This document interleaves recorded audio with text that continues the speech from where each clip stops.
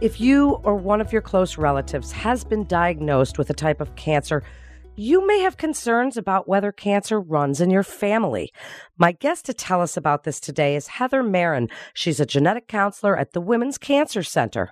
Heather, I'm so glad to have you on with us today. What a great topic. It's something that we all think about, is that hereditary predisposition to cancer. First, tell us a little bit about what is an oncology genetic counselor.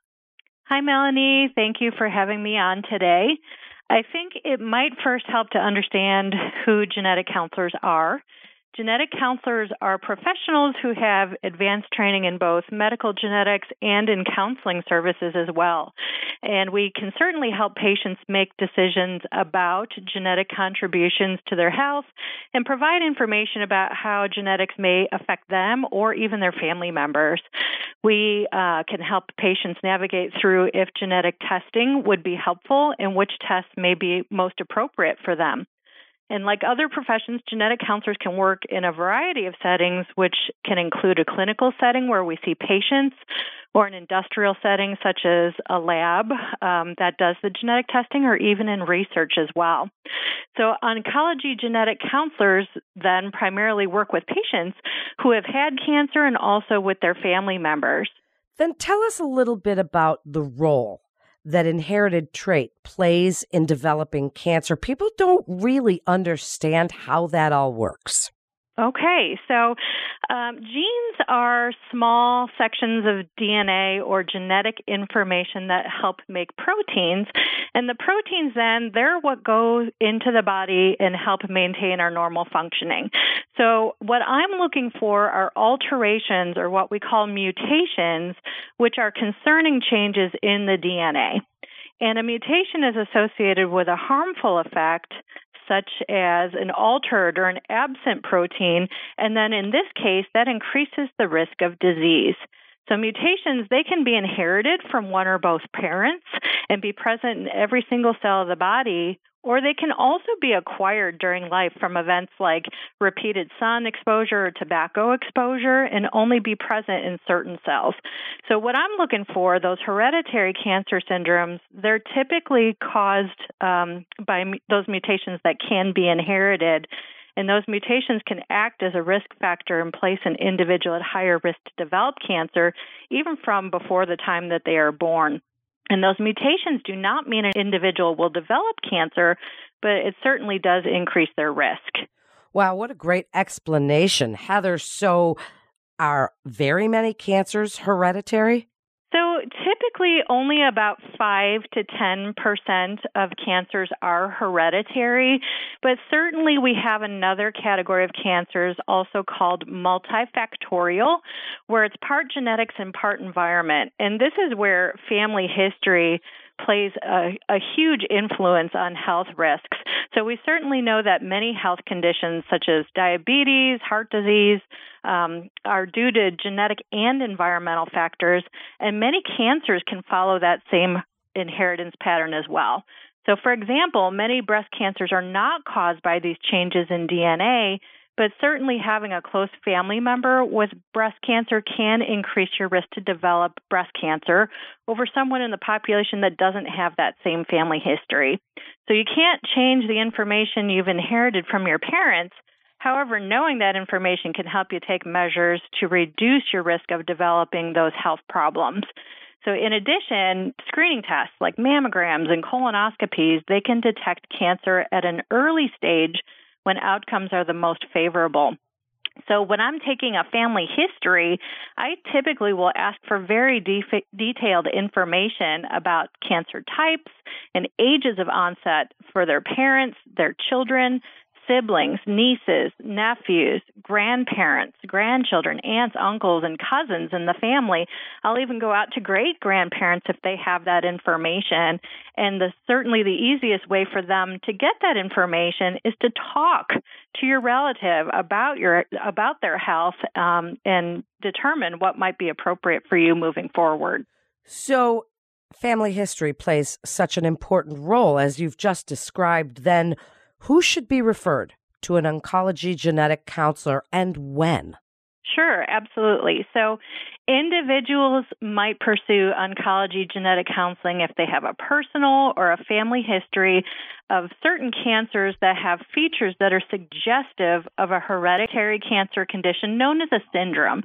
So these features are going to vary by the type of the cancer and the specific syndrome that we're looking into.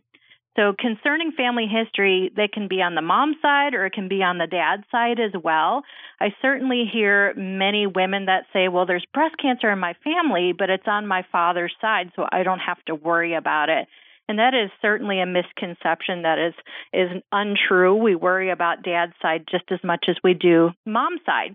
So then back to your question, some of the common indications that we see for genetic evaluation would include someone who's been diagnosed with, say, breast or colon, uterine, or kidney cancer at a young age of onset, which is usually under the age of 50 years.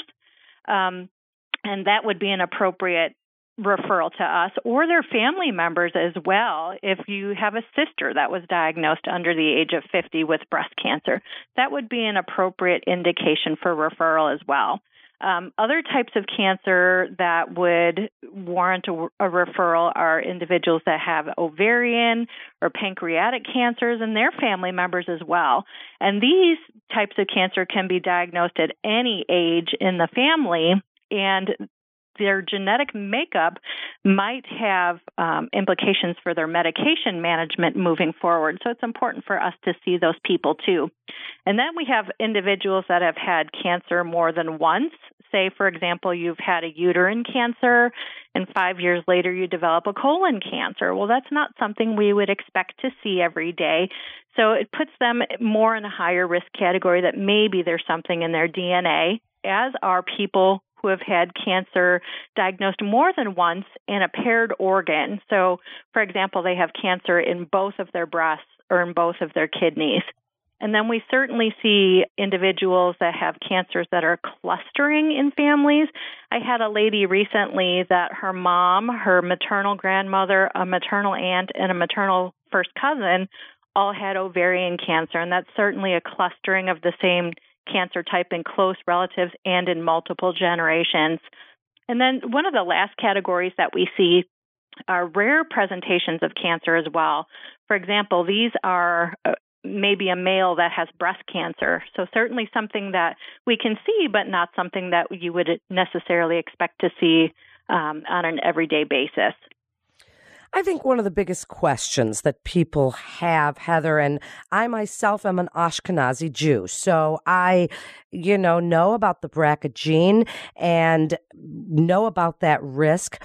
If someone decides to see you and they want to get the genetic counseling, the big question is, what do you do with the information? Tell us a little bit about how you counsel patients. What is risk reduction surgery, prophylactic mastectomies? How do you make such a big decision with the information that's presented to you? Sure. It's a great question. So with respect to cancer, risk-reducing surgery is just that. It's surgery to remove at-risk tissue to decrease the chance of developing a cancer. So, for example, women who carry an inherited BRCA or BRCA gene, as you've mentioned, have a significantly elevated chance to develop breast and ovarian cancers. And due to those elevated chances, some of those women who carry a BRCA gene mutation and do not have a personal history of cancer opt to have surgery to remove their ovaries, their fallopian tubes, and even in some cases their breasts.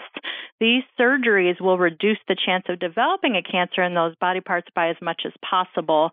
And if surgical intervention is not desired by the patient or maybe not recommended based on the patient's medical history, we certainly think about maybe doing more enhanced screenings. That can be in terms of imaging for the breasts or the ovaries, and blood tests and clinical exams as well.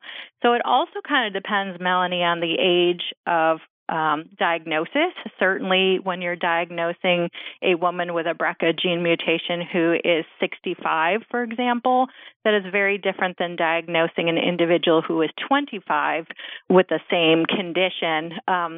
So you have to take childbearing and psychosocial situations into account as well.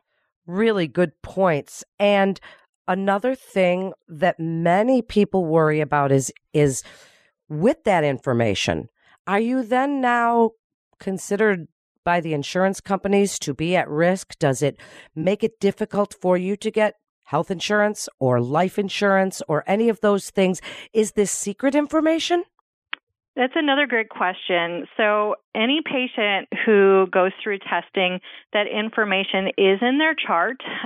So that is information that is disclosed to insurance and their physicians and other healthcare providers, just so that we can best appropriately care for them and get the, again, appropriate screenings and or surgeries.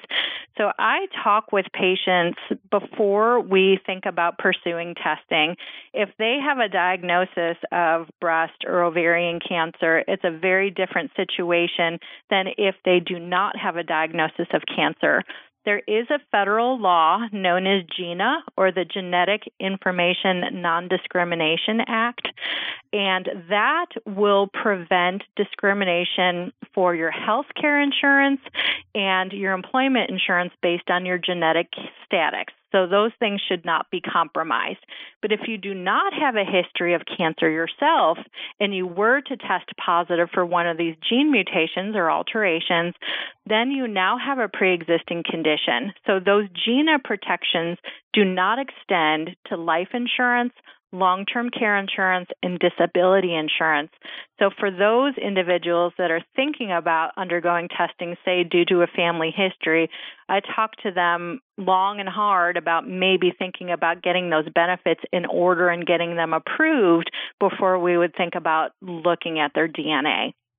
Wow, that is so informative, Heather, and what great advice.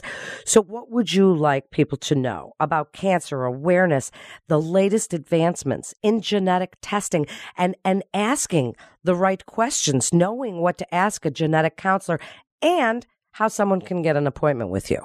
Absolutely. So I certainly think that in this era, genetic testing is becoming more and more prevalent, and I think it's going to be utilized more and more to assess our health risks moving forward. So again, I think one of the big things individuals can do is have discussions with your family members. Find out the cancer diagnoses in the family and the ages of onset and the causes of death, and present that information to your healthcare provider so that they can potentially send you for additional evaluation. I tell individuals all the time that even if you were not considering doing genetic testing, we certainly will evaluate patients to kind of go through their medical history and identify some of those risk factors to be able to recommend particular screenings for them. So just because a patient is not the best genetic testing candidate, it does not necessarily mean they don't need to have their breasts evaluated more often than someone else in the population. So we certainly help with all of that. Your healthcare provider can always send you to see me for a consult. Our phone number here is 812-842-2210. I'm at the Women's Cancer Center, which is a department of the Women's Hospital. Providers within the Deaconess or the Women's Hospital system can also send those referrals via our electronic medical record system, which is known as Epic. Wow, what a great segment. That was so informative. I know that I learned a lot, Heather, so thank you so much for coming on and explaining so very clearly all the implications and awareness and really the importance of family history when you want to know if you're at risk for certain types of cancers. To make an appointment for genetic counseling with Heather, ask your doctor for a referral or call 812-842-2210. That wraps up this episode of The Women's Hospital, a place for all your life. Head on over to our website at deaconess.com for more information and to get connected with one of our providers. If you found this podcast as informative as I did, please share with your friends and family on social media, and be sure to check out all the other fascinating podcasts in our library. I'm Melanie Cole.